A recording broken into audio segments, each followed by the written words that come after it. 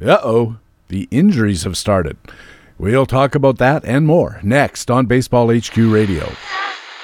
Learn to play the winner's way, 'cause Baseball HQ Radio starts right now.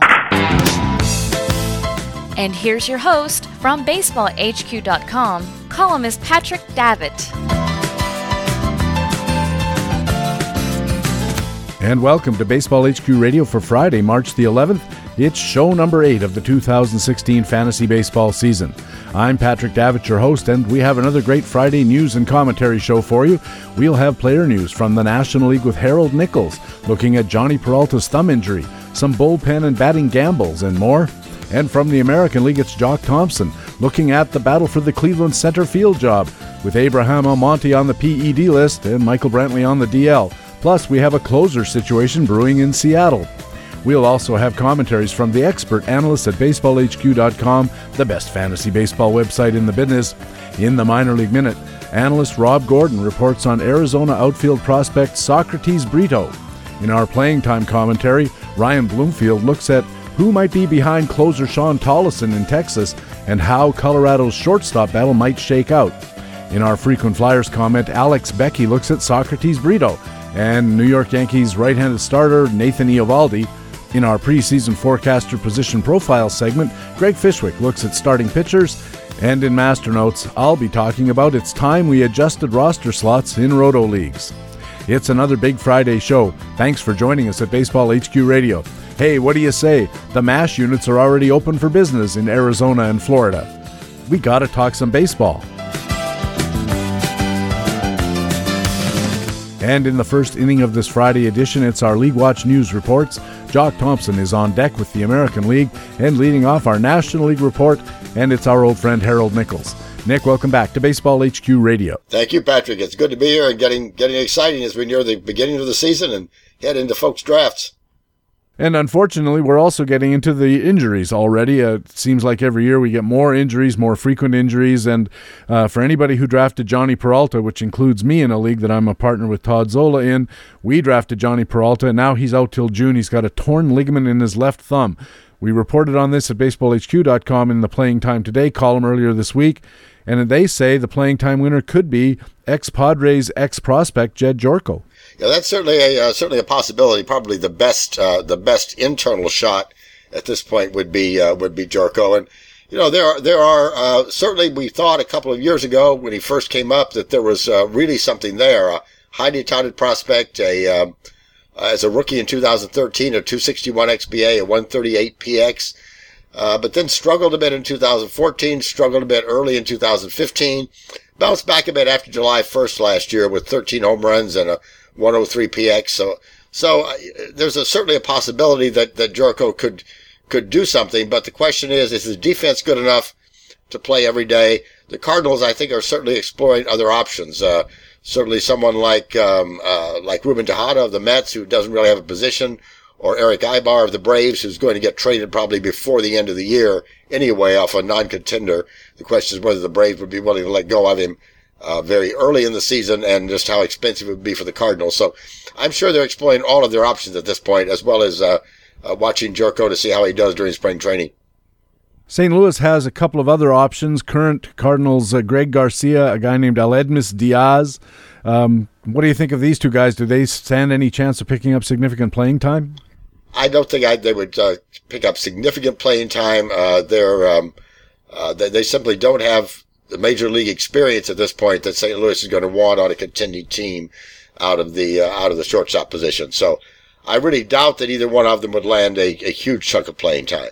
Yeah, having said that, I agree with you, but I would keep an eye on this Diaz guy. He was signed out of Cuba. They released him and re-signed him, and I'm not sure whether that was just a bookkeeping type of thing, but he's back on their 40-man roster. And last year, after he re-signed, he finished mostly in Double-A, but with a 982 OPS and a 337 batting average. And I know it's Double-A and it's a big jump to the majors, but you know, when you see a record like that, it certainly intrigues you a little bit. It does indeed. I mean, you see that kind of performance and think that there's something there. 89 at bats in the majors and a 696 OPS, which is probably okay. Again, I see somebody to watch, I think, during spring training and see how this whole thing develops. Yeah, that's Garcia with the 696 OPS. I really see him on the outside looking in, frankly. There's going to be competition. Jorko, clearly the man in the front, and I think Diaz is the dark horse I would back. Nick, earlier this year and all over the fantasy baseball landscape, people are talking about the Miami Marlins closer situation and the battle between A.J. Ramos and Carter Capps. Well, scratch that. It's another injury. In fact, Capps is going to have Tommy John surgery on his pitching elbow, and that's going to knock him out, of course, for what is it, usually a year and a half, depending on how well the recovery goes. Appears to put A.J. Ramos in the driver's seat for the closer role and all the saves in Miami, or does it? Yeah, I think it does. I mean, certainly Ramos pitched well last year. The only question I think coming into this spring training and this season was Capps even actually better than Ramos, and certainly there were some indications that he might be. But Ramos was fine last year, and I think that probably just eliminates the competition for at least the start of the season in terms of those saves. Suppose that Ramos gets hurt. Who's next in line? Is there anybody that we could actually think of as kind of a guy you want to stash on reserve or something like that? I think we'd have to dig a bit to find that at this point. I'm not sure how deep that bullpen goes, but I don't see anyone that jumps out at me as saying, oh, here's a third possibility in that particular bullpen right now. Now, Ramos had a really good year last year, Nick. He had 32 saves, a nice ERA of 2.30, a whip right around 1, and pitched pretty well. The skills seemed to back it up. He was striking out 11 per 9, and he had a 3.3 control ratio, that's walks per 9, for a 3.3 command ratio, which is strikeouts to walks. These are all pretty good numbers, not top quality elite closer numbers. But if you look back a year, Nick, in 2014, A.J. Ramos, 6.0 walks per 9 innings. That certainly should put a bit of a chill on A.J. Ramos as a target, wouldn't you think? Yeah, you certainly need to watch that. I mean, certainly a guy can get better, and you hope that's what's happened in terms of Ramos. But with that kind of controlled history in his background, you've got to watch it and hope that he doesn't go off the rails at some point, even for a short time, because that could begin to jeopardize his position as a closer. BaseballHQ.com gives Ramos a pretty optimistic projection, giving him all 38 saves in the Miami bullpen, as well as a 2.96 ERA, a little higher than last year, and a 1.14 WHIP, also a little higher, but certainly not going to kill you. Right around $20. So that's not bad. Nick, Corey Seager is one of the hottest prospects in baseball. Last year, he had, just about 100 at-bats. He hit 337, smacked 4 homers, even stole 2 bases. As a result of that, a lot of people are very high on Corey Seager. He's going very high in drafts, second, third round. He's going in the mid to high $20 in auctions. Now, BaseballHQ.com analyst Greg Pyron looked at Corey Seager in the Facts and Flukes column, and he asked, is Corey Seager worth that kind of price? Corey Seager certainly showed very well in his 98 at-bats late last season. But you've got to remember, we're talking about a guy who's 22 years old and who probably has not made it around the league completely once in terms of pitchers seeing him. And we know that makes a difference. I mean, pitchers adjust, especially experienced major league pitchers, and then the batter has to adjust back. So there's some cautions, I think, with Corey Seager at this point. That 337 batting average, but a 39% hit rate. So certainly there's a lot of luck involved in that, and that's likely to come down. XBA was 307, still not bad, but not anywhere near the 337 that he posted. A good power index and a good XPX to back it up, 146 power index, 140 XPX, and some decent speed. So there are lots of things to like about Corey Seager, but I think you've got to remember at this point, we're talking about a guy who's got 98 at-bats of major league experience. And in a keeper league, a tremendous option, the guy you want in your roster. In a keeper league, I'd go all out for him. But in a redraft league, a one-year league, I don't know at this point. As he starts to get into a second or third round pick and well over $20 in cost, I think I'd be cautious.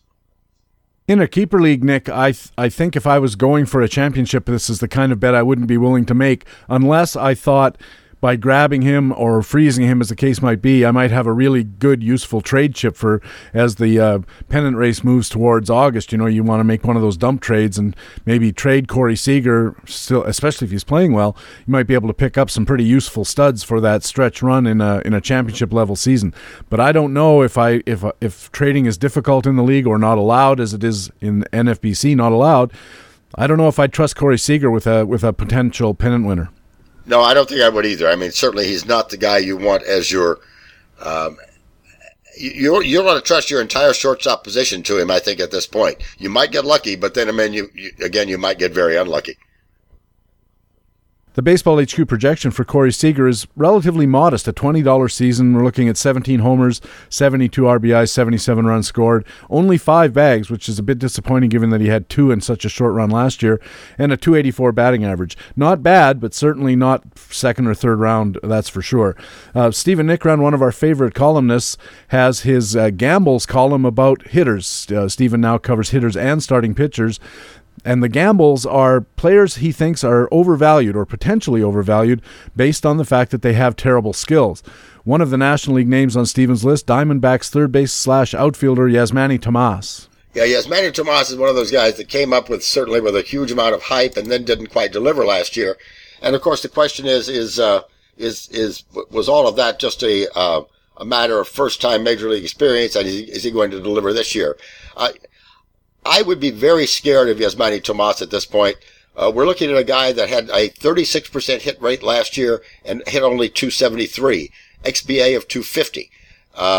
That's certainly not the kind of thing you want to bank on in terms of batting average. Power index, 9 home runs and 406 at bats, so that power that we expected didn't show up. Power index of 92 and an expected power index of only 78. The problem with Yasmani Tomas is he beat the ball into the ground a huge amount last year. 55% ground ball rate, and unless you can get the ball in the air, it's not going to go out of the park. So, I think I would not gamble on a great rebound or a great sophomore season from Yasmani Tomas. I think he's best to steer away from at this point. Yeah, especially if you're looking for some power from the corner infield, corner outfield type spot that Yasmani Tomas figures to play. And the reason is exactly what you said. This ground ball rate is just way too high, over 50%. His fly ball rate is only 23%. Now, having said that, if you're trying to find somebody who might be a decent speculative bet for batting average, there are going to be a lot of people who see that 73% contact rate, that relatively low walk rate, but Baseball HQ research has showed that the walk rate doesn't really tie to batting average that tightly. And if you have a fellow who's hitting 22% line drives and 55% ground balls, you'd kind of expect his hit rate would be a little bit elevated. Maybe this 270 batting average, 275-ish batting average could be for real. Well, maybe, although we're projecting 260 for this year, and part of the problem is there's not a whole lot of speed there.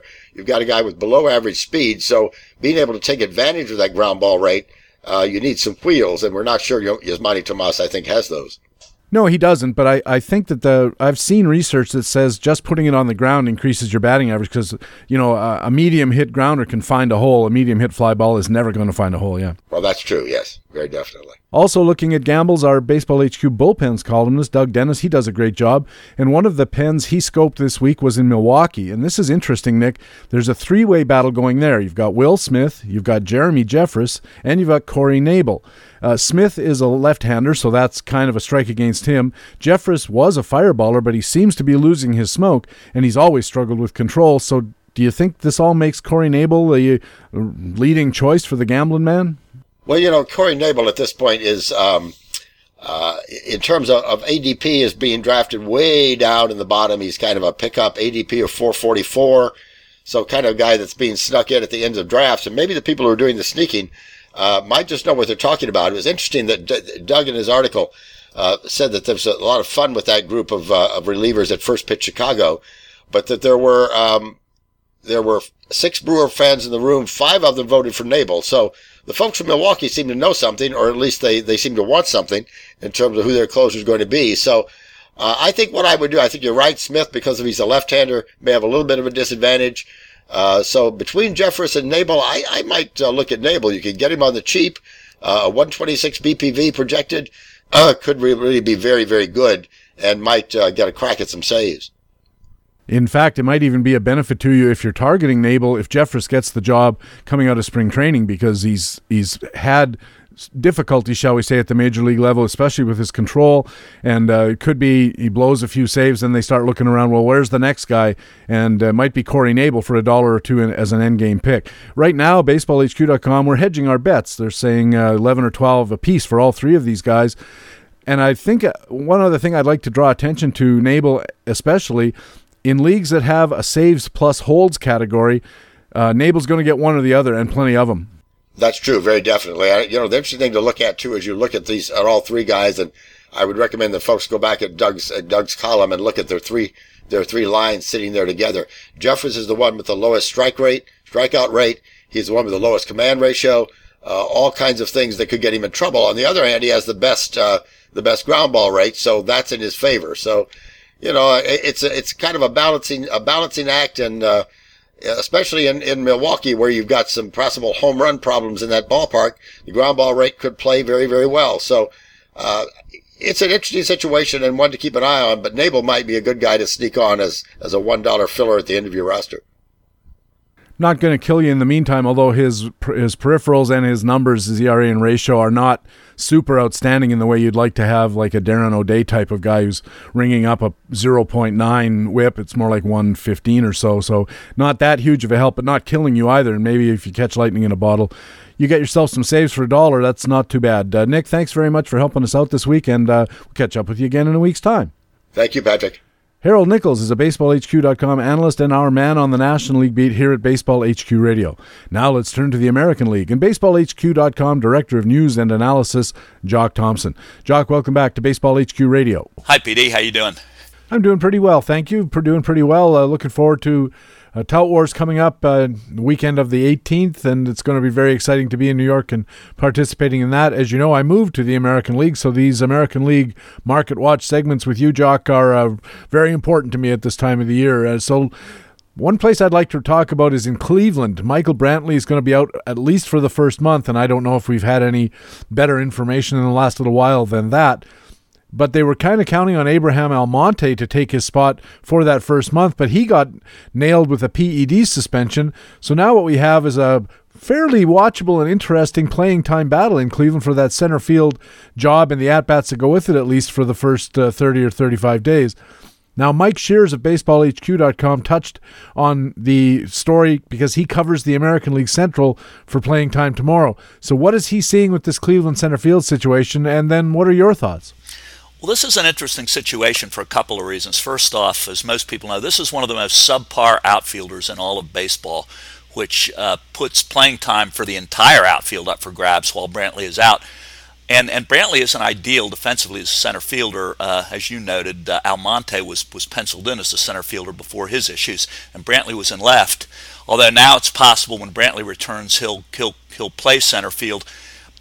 According to Mike, the two players competing for center field now are rookie Tyler Naquin and Robbie Grossman. I personally wouldn't be wasting my time on Grossman. I think he's pretty much proven at the MLB level. He doesn't make real good contact. He doesn't hit the ball with much authority. He's a 240 career hitter in 666 major league at bats. He only has 11 home runs and 15 steals.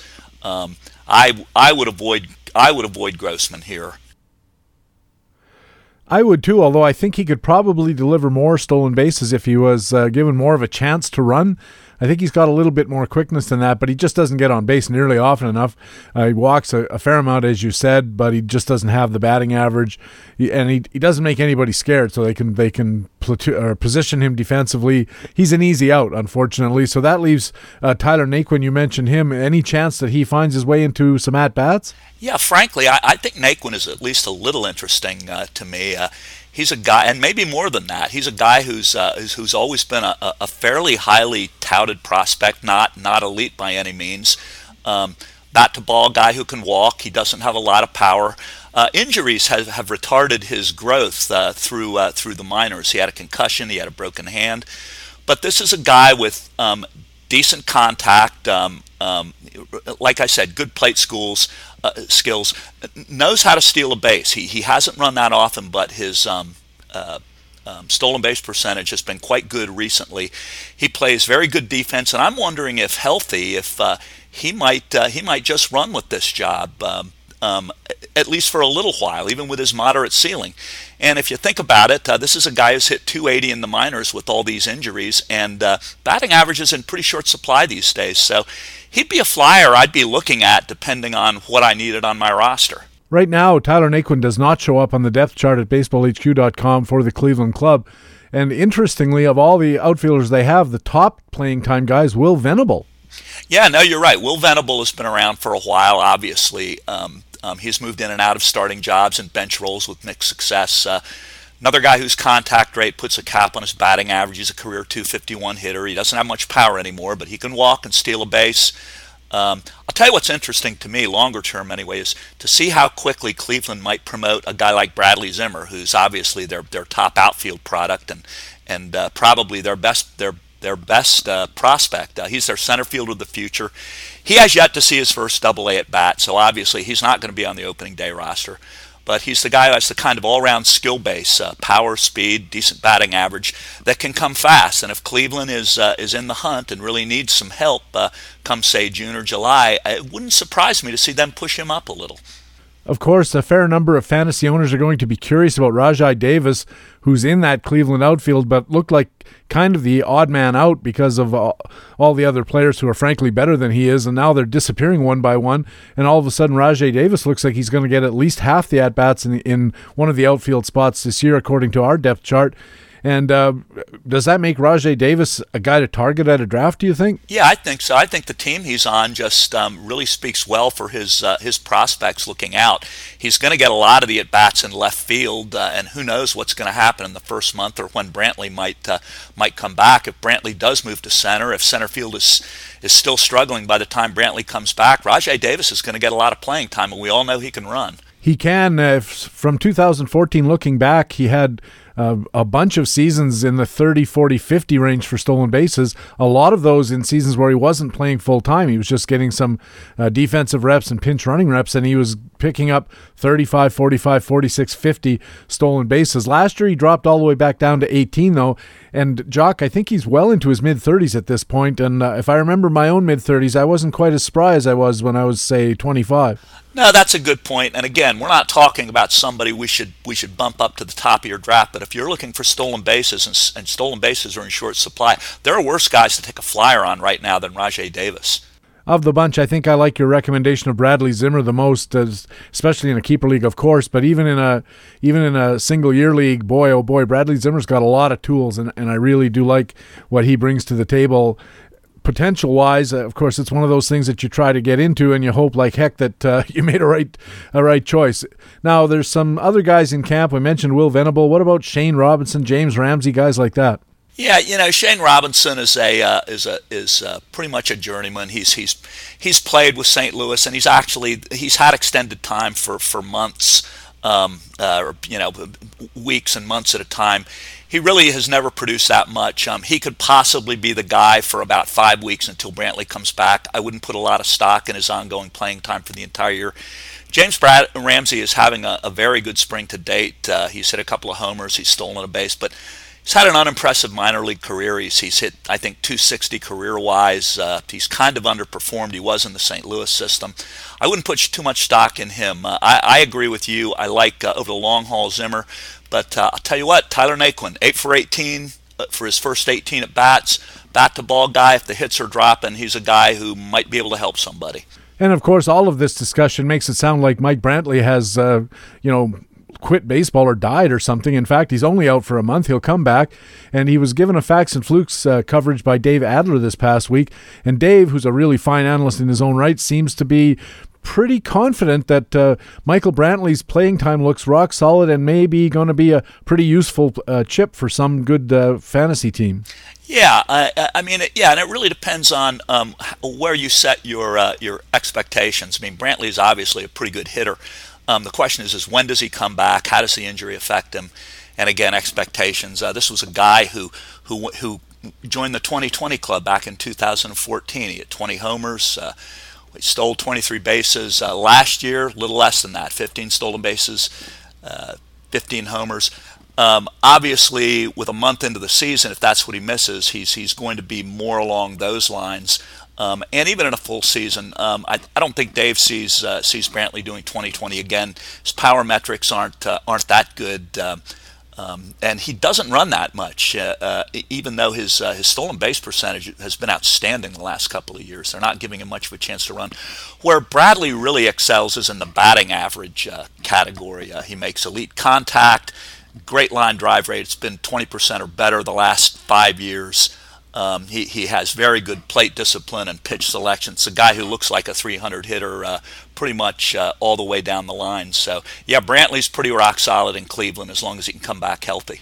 Except for the injury situation, of course, you mentioned that. We only have him projected for 370 some at-bats. So 12 and 12 for homers and stolen bases, but around a $20 5x5 player, which isn't bad if you can get it for 15 or 14 or whatever. But how concerned would you be about injuries? He has the reputation, but for the last 5 years, he's been well over 500 at-bats, and in 2014, over 600. Is this injury risk situation a little overblown for Michael Brantley? Well, yeah, I mean, only from the standpoint if you're playing in a start over league in 2016. I mean, it's obviously a factor there just because he is going to miss a month and you have to devalue him a little bit. But overall, I mean, there's like you've said, over the past few years, I'm looking at over the past 4 years, 500 plus at bats each year. So.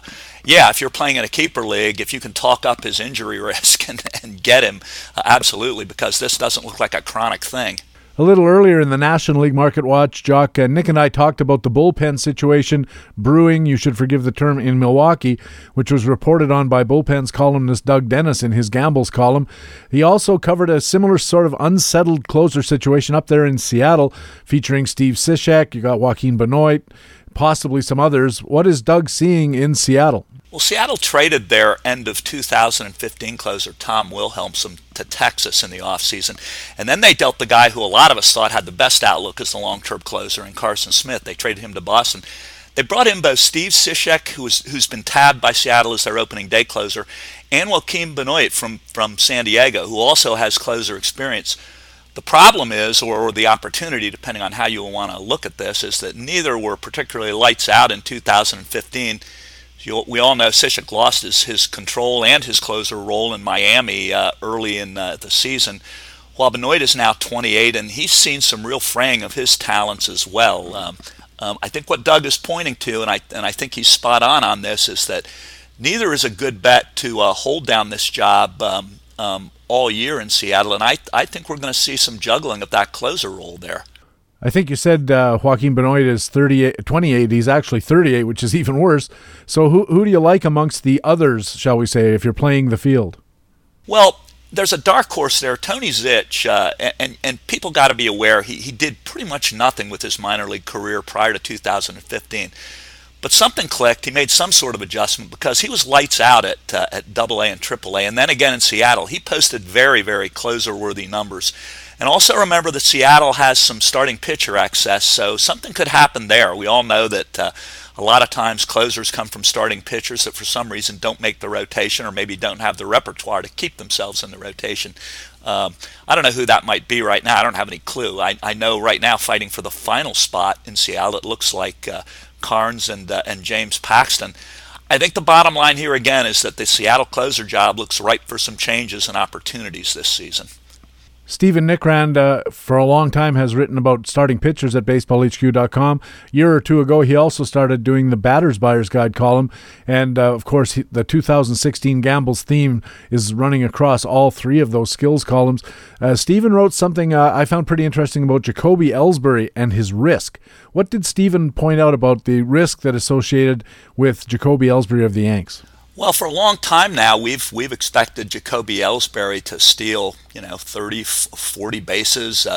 He's even had a few years where he's hit a lot of home runs. He hit 32 back in 2011, and even as late as 2014, he hit 16 home runs while stealing 39 bases. But these were years in which he had well over 500 at bats. Last year he had knee injuries, and he was down to 452 at bats. He only hit 7 homers. He only stole 21 stolen bases. And like Steven notes, he's 32 years old. He's not getting any younger, and his plate skills have begun to deteriorate. Actually, they've been deteriorating for a long time. His contact rate isn't nearly what it was when he broke into the majors. It's gone from 88% down to 81%. He's not hitting the ball, or last year he didn't hit the ball with as much authority as he did. This is an age and injury risk situation, particularly with a guy who steals a lot of bases. He's not going to be able to steal if he's not in the lineup. We still have him projected, I think, at over 20 stolen bases this year with about 470 at-bats. But Steven's hedging his bets, and I think it's a smart call. I would be hedging my bets, and I think the Yankees are right now as well. Yeah, I especially think that the days of speed and power are long gone. I think the speed declines with age, as we all know. I wouldn't be at all surprised if he puts in 20 or 25 stolen bases, but anybody who's looking for 50 or even 40, I think, is whistling in the wind. And then the power on as well. He had that 32 homer season, 2011 you mentioned. Quack. That's all I'll say about that. And ever since then, he had a 16 a couple of years ago, but single digits other than that. I think whatever was going on to allow Jacoby Ellsbury to whack 32 home runs 6 years ago, boy, if you're betting on that, you're really optimistic. Yeah, I would agree. And the only caveat I would give is he's in a good park for left-handed hitters, obviously, in Yankee Stadium. And I would bet that the knee issues that he had contributed to the 7 home runs he hit last year. We're projecting him for only 9 this year, which I think is a little bit of a hedge on our part. It wouldn't be surprised if he was healthy for me if he hit 11, 12 homers, because that's where I would put him if he's hitting 10 home runs in other venues. Maybe he's going to hit a couple more in Yankee Stadium. But again, I think the age and the injury bothers me as much as it bothers Steven. Now, of course, in the offseason, the Yankees made what looked like a very one-sided trade in favor of them, sending J.R. Murphy, a backup catcher, to Minnesota, and getting back Aaron Hicks, who was at one time a top prospect, and he kind of lost his luster. Then he started playing well again, and Minnesota trades him. It's a very odd decision by them, although they needed to make room for Byron Buxton, I guess, but seems like they could have chosen some other way of going about it. Do you think that the Yankees wanted Aaron Hicks because they have concerns about Jacoby Ellsbury's durability? Yeah, I think so. I think the Yankees would love to trade Ellsbury if they could, but I think his salary and the things that we were just talking about are kind of prohibitive in that regard. And it's not just Ellsbury; it's Carlos Beltran. Obviously, he's a little fragile. Obviously, Alex Rodriguez is no spring chicken at DH. Yankees got an old team, and obviously, I think one of the reasons they brought in Hicks is they're looking at him at getting significant playing time one way or another, even though he doesn't have a regular job right now. A guy we saw last fall in the Arizona Fall League, Aaron Judge, a big, very tall, rangy power hitter. Any chance he gets a look-see with all of these potential injuries? You mentioned Ellsbury, Beltran. Brett Gardner's been on the trade block apparently for a while. Any chance we see Aaron Judge, and should somebody be looking at maybe putting him on reserve? Yeah, absolutely. I mean, Judge could be up by midseason. He struggled when he got to AAA last year. Apparently he had trouble with pitch selection. Pitchers were getting him to chase low and outside, breaking stuff. Judge still has some contact issues. He's not going to ever hit for really great batting average in the majors, but he has terrific power, and apparently he's showing it off this spring again. If he can resolve some of his pitch selection and be just a little more patient, and the Yankees come down with some of the injuries that we almost expect them to come down, he's definitely a candidate for some sort of a midseason call-up. And finally, Jock, staying with the Yankees, Chris Olsen in playing time tomorrow. He covers the American League East there. He offered an update on Masahiro Tanaka's outlook. Of course, that's a very big piece of the puzzle for the Yankees and for fantasy players. What's going to be the outlook for Masahiro Tanaka this season? Well, I think if you remember the beginning of last year, everyone was kind of holding their breath and picking the date on when Tanaka's elbow would snap, and that didn't happen. And he had a pretty good year last year. He threw 154 innings. He had a couple of stints on the DL, but it wasn't due to the elbow. He put up a 3.51 ERA, 3.34 expected ERA. He won 12 games, got a lot of strikeouts. He wasn't the Masahiro Tanaka we saw in the first 2-3 months when he came up before the elbow issues in 2014. But this is a guy who's still interesting. The problem is that at the end of the season, he underwent what was called minor elbow surgery. They wanted to clean up some things in there, and it makes you wonder if this still isn't a risk, if this elbow could go any time. And I think that's what Chris is talking about. Still, he's still kind of a coin flip as to whether this thing could snap or he's at risk for some sort of a serious setback. On the other hand, when you look at those numbers, it's the kind of risk that's worth taking depending on what else is on your roster. He's a high-risk, high-reward guy. Baseball HQ is projecting Tanaka for about a $20 season with a 321-105 line. We're looking for 13 wins on a fairly decent Yankees team. I don't know if I'd pay $20 though, Jock. Would you? This is all about roster construction. It depends on what else you have to back him up and what kind of risk you're taking elsewhere. If the rest of your roster is fairly healthy and you need pitching and you have maybe something good in the minors or on reserve to come up and help, I would take a chance on Tanaka. I really like his numbers here. But then again, if you have a lot of older, risky injury guys, you don't want to overload your roster too much with those types of profiles. Sound advice as always. Jock, thanks a million for helping us out. We'll talk to you again in a week's time. Okay, PD. See ya. Jock Thompson is the Director of News and Analysis at BaseballHQ.com, and he covers the American League news for us here at Baseball HQ Radio. Our commentaries are coming up next after this break. Stay with us for more of Baseball HQ Radio. I'd like to do something called baseball and football because these two things are such a part of our lives, these two activities, and yet they're so different. The objects of the game is quite different. The object of the game in football is for the quarterback, otherwise known as the field general, to be on target with his aerial assault, riddling the defense by hitting his receivers with deadly accuracy in spite of the blitz, even if he has to use the shotgun. With short bullet passes and long bombs, he marches his troops into enemy territory, balancing this aerial assault with a sustained ground attack which punches holes in the forward wall of the enemy's defensive line.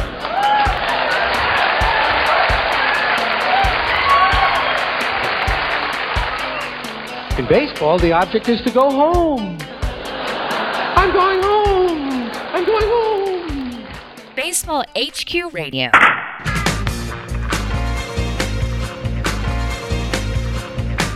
Hey, welcome back to Baseball HQ Radio. I'm Patrick Davitt.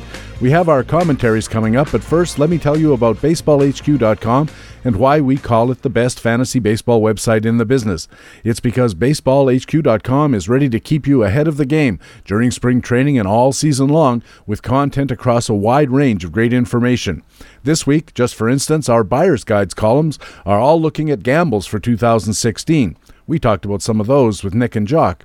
In the Facts and Flukes Performance Validation column, analyst Dave Adler looks at David Price, Ian Desmond, and other players. And in the Speculator column, Brent Hershey looks at searching for the next A.J. Pollock. During the season, BaseballHQ.com also has daily matchups reports, a daily fantasy dashboard, full team coverage, and minor league scouting. And of course, there are the projections and other roster management tools you can use to help you dominate your league and daily fantasy baseball. And it's all only at the website with fantasy baseball intelligence for winners. It is BaseballHQ.com. Now it's time for our regular Friday commentaries. Coming up, we have Playing Time, Frequent Flyers, Forecaster Position Profiles, and Master Notes. And leading off, it's the Minor League Minute. And here with a report on Arizona outfield prospect Socrates Brito is BaseballHQ.com minor leagues analyst Rob Gordon. The Arizona Diamondback Socrates Brito not only has one of the coolest names in baseball, but has been opening eyes this spring. The 23-year-old Brito made a cameo appearance in the majors at the end of the 2015 season, hitting .303 in 34 at-bats, after hitting .300 with 9 home runs and 20 stolen bases at Double-A. Brito is a toolsy, athletic player who has only recently started to tap into his long-term potential. He showed improved power in 2015 as he has started to fill out his 6'2", 200-pound frame. Long-term, he projects to have at least average to above-average power. Brito can be overly aggressive at the plate and walked just 29 times in 490 minor league at-bats last year, but actually improved his contact rate and has a career .288 batting average. Brito came into camp as an extreme long shot to make the Diamondbacks opening day roster, But an impressive start to spring has prompted manager Chip Hale to announce that the starting left field job is an open competition between Brito and Yasmani Tomas. Most likely, Brito will start the year at AAA Reno, but he makes an excellent endgame flyer in NL-only formats. For Baseball HQ Radio, this is Baseball HQ minor league analyst Rob Gordon. Another way BaseballHQ.com subscribers get the winner's edge is with comprehensive coverage of the minor leagues. All season long, the BaseballHQ.com scouting team has reports and updates on top prospects, organization moves, daily call-ups, and everything you need to keep tabs on rising stars.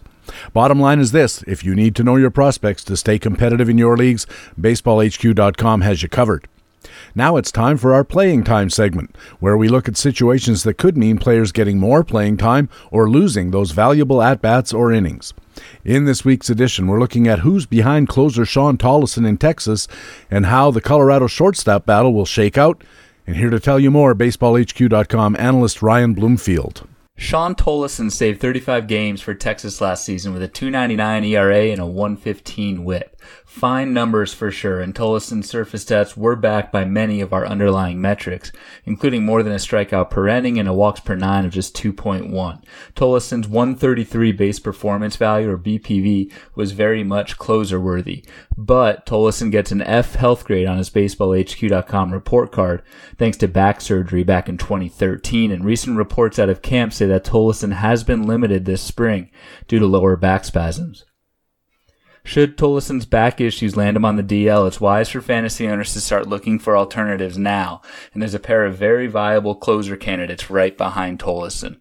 The first one's Keone Kela, had a strong rookie season in the majors last season with a .239 ERA over 60 innings. Kela, who's just 23 years old, features a double-digit strikeout to 9 and a 50% plus ground ball rate, both of which are recipes for continued success. Kayla features a mid-90s heater and a wicked curveball that led us to speculate on a 30-save upside in this year's Baseball Forecaster. Sam Dyson is another fine option in Texas's bullpen, and while he doesn't have the strikeout potential of Kayla, Dyson put up one of the best ground ball rates in all of baseball at 69% last season, and his expected ERA sat below 3.0, which is right in line with Dyson's 2.63 surface ERA. It's mostly a toss-up between Kayla and Dyson right now in the pecking order behind Tolleson in Texas. But if we look at 2015's leverage index, which is a metric that looks at leverage of a game situation when relievers enter the game, Kayla has a slight advantage over Dyson, so he'd be my early hedge. Either way, fantasy owners would be wise to monitor Tolleson's health this spring. A potential DL stint would open up major save upside for both Dyson and Kayla in 2016. To the National League, we go to Coors Field, where Jose Reyes' upcoming trial and likely suspension from baseball has generated a playing time battle at shortstop this spring. The two candidates to replace Reyes are Christian Adomas and Trevor Story. Adomas has an elite glove, and that's really the main reason why he's in this race. Adomas struggled with the bat in a brief MLB cameo at the end of 2015, hitting just .245 with no homers or steals in 53 at-bats. Adomas did hit over 300 in his last two minor league seasons, but he has no pop and not much speed upside either. Any starter at Coors Field is worth considering, but Adomas' upside is probably just an empty batting average at best. Trevor Story, on the other hand, has much more upside with the bat, even though he's yet to face major league pitching. Story was our 7th overall prospect in the Rockies system this offseason, which is very deep, thanks to Story's 2020 upside potential in the majors. Story's actually gone 2020 in each of his last two minor league seasons, though a questionable plate approach may give him trouble initially in the majors. It's too early to call the race between Adomas and Story, but fantasy owners should speculate on Story in NL-only leagues. If he can get regular playing time, there's potential for upside at very little cost. For Baseball HQ Radio, this is Ryan Bloomfield with BaseballHQ.com. Ryan Bloomfield is an analyst at BaseballHQ.com and has his playing time commentary here at the Baseball HQ Radio podcast every week. Now it's time for Frequent Flyers, a commentary where we apply BaseballHQ.com tools to pick out players on whom you might want to take a flyer because they could be available in your draft or free agent pool and they have the potential to deliver big returns. This week's Frequent Flyers are Socrates Brito, popular guy this week, and Yankees right-handed starter Nathan Eovaldi. And here to bring you up to date, BaseballHQ.com analyst Alex Becky. Heading to Arizona for spring training?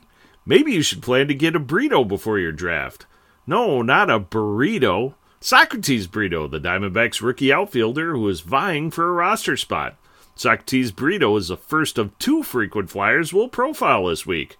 Who is the second? We'll give you a hint. We saw his record go from 6-14 in 2014 to 14-3 in 2015. That's a pretty big turnaround, but we'll get to him later. First, Socrates Brito. According to BaseballHQ.com, Socrates Brito has above-average speed, projected as having a statistically scouted speed index of 149 in 2016, where 100 is considered average.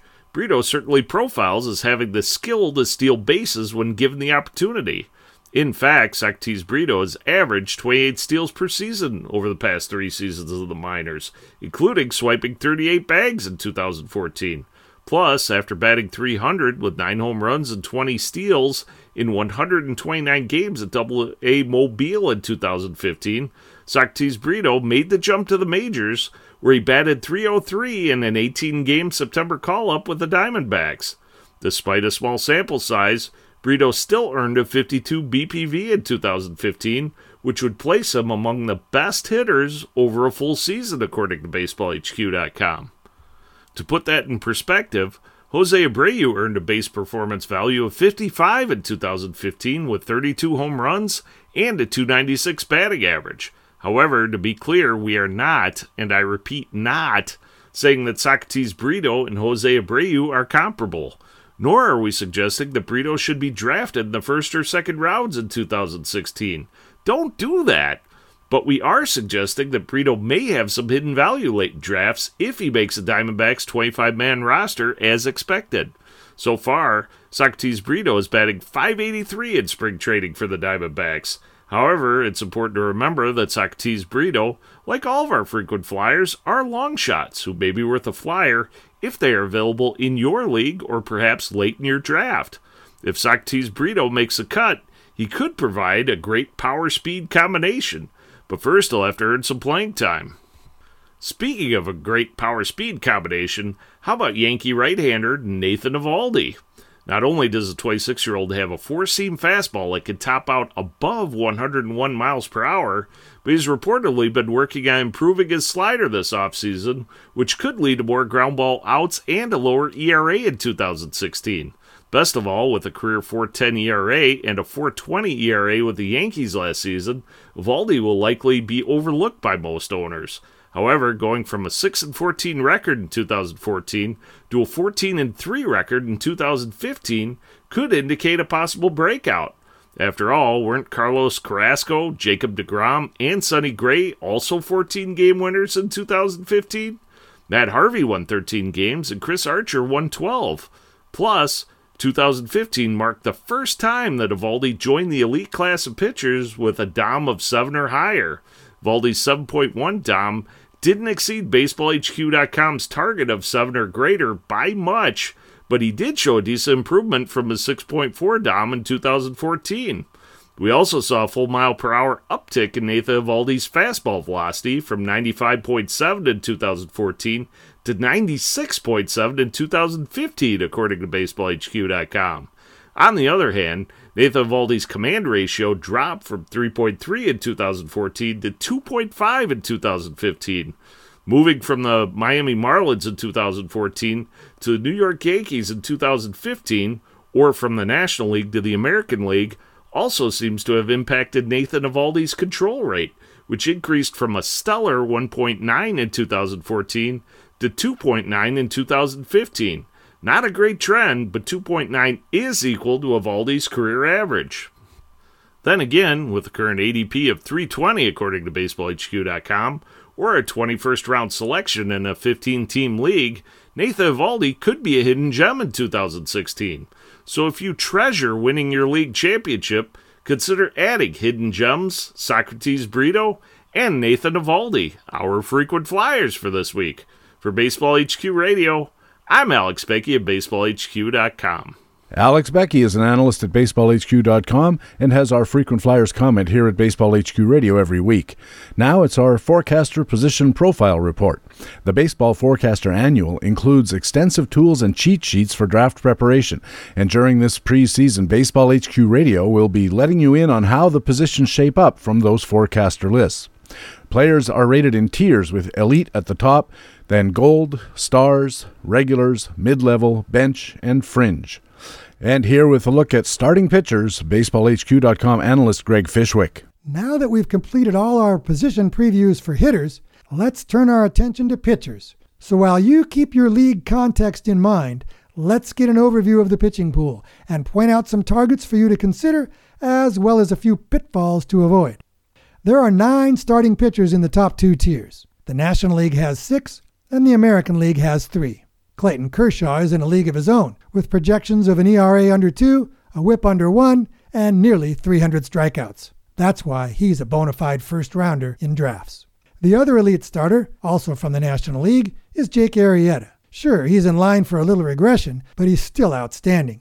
In the gold tier, the National League has 4 starting pitchers, and the American League has 3. Both leagues have 2 with straight-A reliability grades. The National League's Max Scherzer and Madison Bumgarner, and the American League's Corey Kluber and David Price. In the next 2 tiers, stars and regulars, there are 18 starting pitchers. The American League has 10, and the National League has 8. And here's where the American League pool makes up some ground. Of the 6 starters with AAA reliability grades, 5 hail from the American League. King Felix Hernandez, Dallas Keuchel, Sonny Gray, Chris Archer, and Jordan Zimmermann. In the National League, John Lester is no court jester. He reigns supreme. There are a few high-risk health grades worthy of consideration here because of their potential high rewards. Miami has said that Jose Fernandez will have an innings limit in his second year back from Tommy John surgery, and Johnny Cueto may have been hiding an injury in Kansas City last year, but both are worthy targets. After a first-half injury in 2015, Steven Strasburg was everything we've ever hoped for in the second half. Adam Wainwright's injury was to his Achilles tendon, not his arm, but the 34-year-old's dom is dropping. Masahiro Tanaka missed May with forearm and wrist woes. Meanwhile, Marcus Stroman came back strong from knee surgery last season. Assuming you've secured 2 starters from the top 4 tiers, and depending on your league context, you'll need the all-important mid-level tier to fill 2 or 3 of the 4 or 5 starting pitcher slots remaining on your roster. If you need 6 starting pitchers, aim for 2 from the mid-level. If you need 7 starting pitchers, try for 3 from the mid-level. Accomplishing that would leave you with the much more manageable task of finding just 2 more starting pitchers from the bench level or gulp below. If you don't get what you need from the mid-level tier, you'll be fighting the hordes of bargain hunters exiting the elevators at the next 2 levels to overpay for underperforming arms. The good news is that the mid-level is stocked with at least 26 targetable starters. The National League has 14 and the American League has 12. The bad news is that other alert owners in your league will be focusing their attention on a lot of your mid-level targets. While we await the American League return of Yu Darvish, projected for June, we welcome the National League arrival of fellow Japanese standout Kenta Maeda. This time, 5 of the 6 best reliability grades are in the National League. The mid-level tier has a notable age separation, with 6 elder statesmen aged 32 or older in John Lackey, Hisashi Iwakuma, Francisco Liriano, and James Shields, while the other 20 are all under age 30. But youth doesn't always mean health, with the younger Jaime Garcia, Drew Smiley, and Michael Pineda matching the F-grade injury risks of graybeards Iwakuma and Lackey. You'll need to take some calculated risks here, or you'll be saddled with even more risk from the tiers below. The best value plays from the mid-level are the Ross brothers, with Tyson coming off a disappointing season, while younger Bro Joe and the even younger Lance McCullers Jr. may be under the radars of some owners.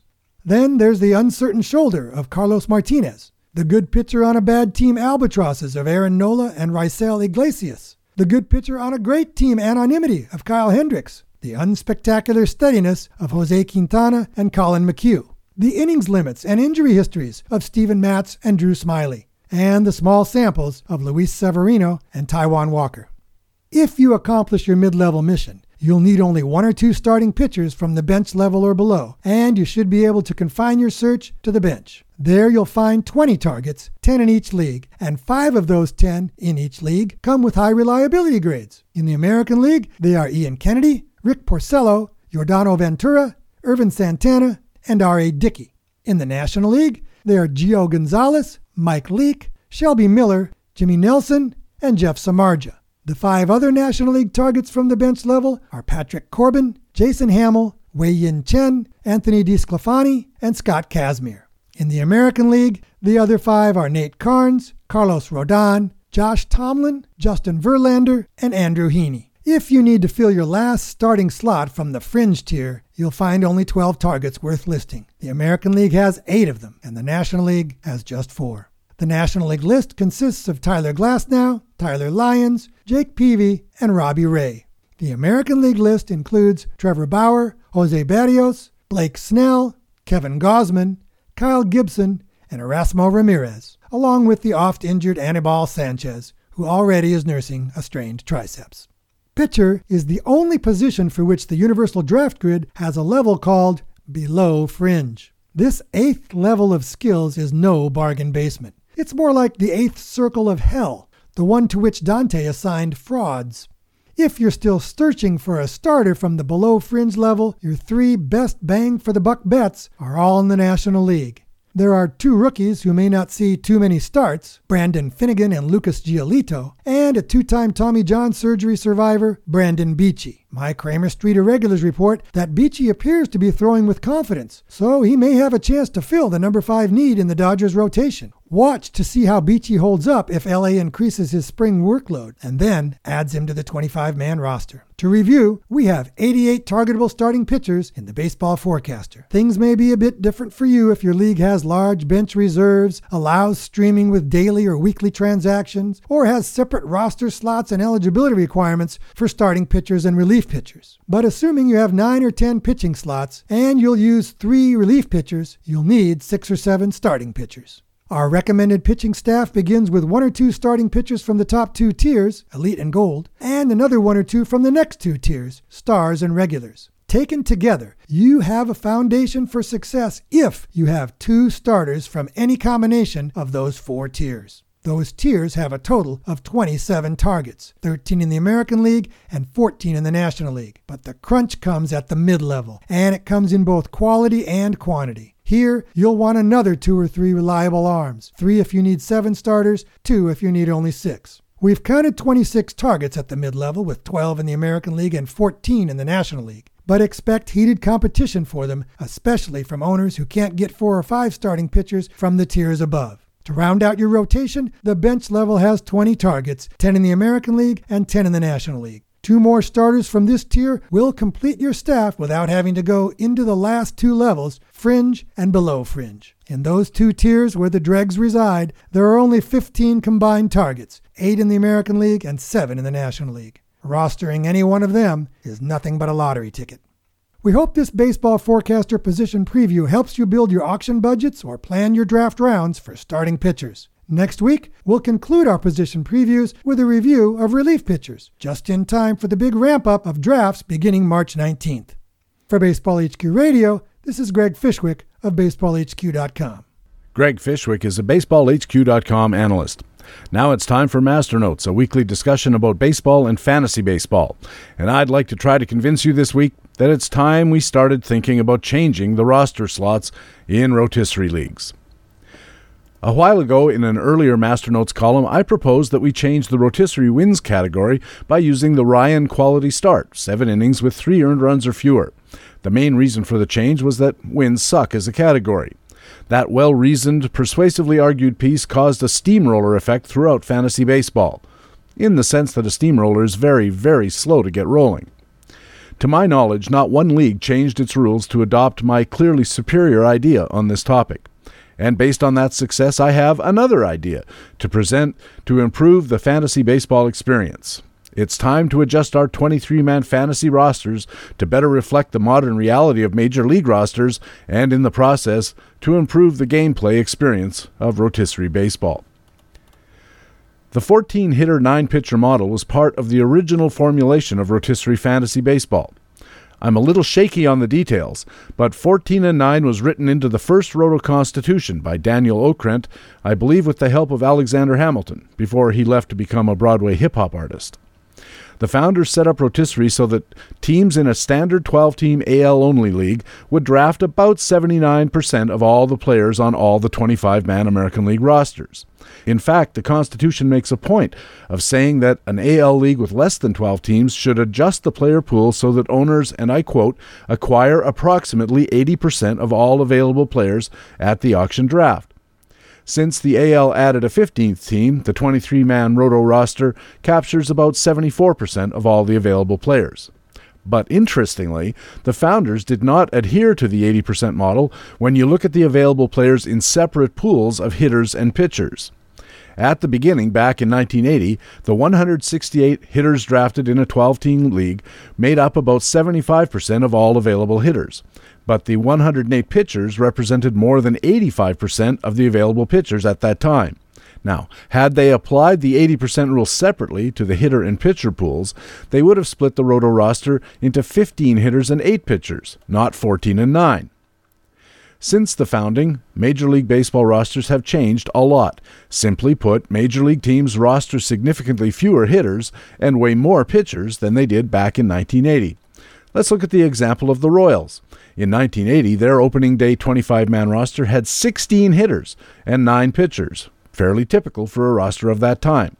Now fast forward to last year, and the Royals' opening day 25-man roster had just 13 hitters and 12 pitchers, also typical of 2015 big league rosters. That 3-player swing from batters to pitchers has created an imbalance in Roto rosters. Because the fantasy game hasn't kept up with the real game, the 12-team Roto League now drafts 86% of all hitters. That, in turn, has depleted the free agent pool. In 1980, the draft ended with 56 free agent hitters, nearly 5 hitters per Roto team in a league. Today, the same draft ends with only 27 free agent hitters, barely 2 per team, and basically you're looking at the 6 worst second catchers in the league plus a handful of replacement-level guys sitting at the end of the bench. The roster imbalance has affected gameplay and strategy. First, the playing time opportunities have also been redistributed. In 1980, just 8% of all hitters had 600 or more plate appearances, and 26% had between 201 and 400. In 2015, by contrast, the number of 600 plate appearance hitters jumped by 5 percentage points to 13%, while the 201 to 400 plate appearance contingent fell by 5 points to 21%. In other words, there are fewer mid-range players to choose from, and we're forced to put more of our playing time eggs in fewer player baskets. It's easy to think that this added playing time could also be leading to increased injury rates among hitters, and perversely, this comes at a time when the shortage of decent replacement means even a $5 player can't be adequately replaced, much less a $30 star. As a result, almost any injury to a batter can really kill a team's chances, and that takes a lot of fun out of the game. At the same time, the explosion in pitchers means American League Roto Leagues now draft barely half of rostered pitchers, encouraging an extreme stars and scrubs pitching draft strategy because of the depth of free agent pitchers available in the free agent pool. Buy Smith for $1. If he doesn't pan out, throw him back in. Grab one of the 72 pitchers who are left over from draft. This roster shift has changed the game, and not for the better.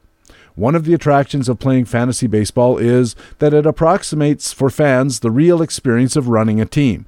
And I know it's not exactly the same, but we should try to make it as close as we can. And as we've seen so far, that experience is now at pretty significant odds with the real deal. Fortunately, there is a solution. Since the major leagues have recalibrated the hitter-pitcher mix on their rosters, so should Roto leagues.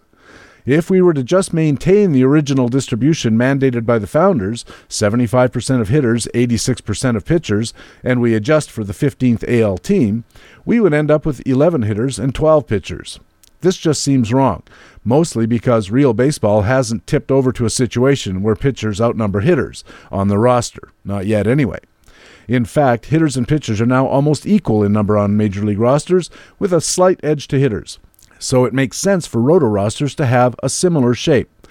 Adjusting the balance to 75% of both the hitter pool and the pitcher pool gives us 12 hitters and 11 pitchers for our 23-man roster, which is about the same balance as big league clubs. So all that's left to do is adjust the roster positions. Some leagues have made this adjustment, and they usually start by eliminating the second catcher, which makes sense given the shortage of second catchers already mentioned. But rostering a single catcher kinda lacks the real experience most roto players want. Every big league club has to have 2 catchers. I think a roto club should have to too. Most 2015 big league rosters set up their 13 hitters with 2 catchers, 5 or 6 outfielders, and 5 or 6 infielders, plus an occasional full-time DH. The adjustment is also eased by multi-position guys like Ben Zobrist. We could set up our rosters this way. You could have 2 catchers, 5 infielders, replacing the corner and middle infielders with 1 infielder, eligible either way, 4 outfielders, and a utility slot. I know ideas like this find it tough to gain traction. Tradition runs deep in fantasy baseball, just like in the real thing.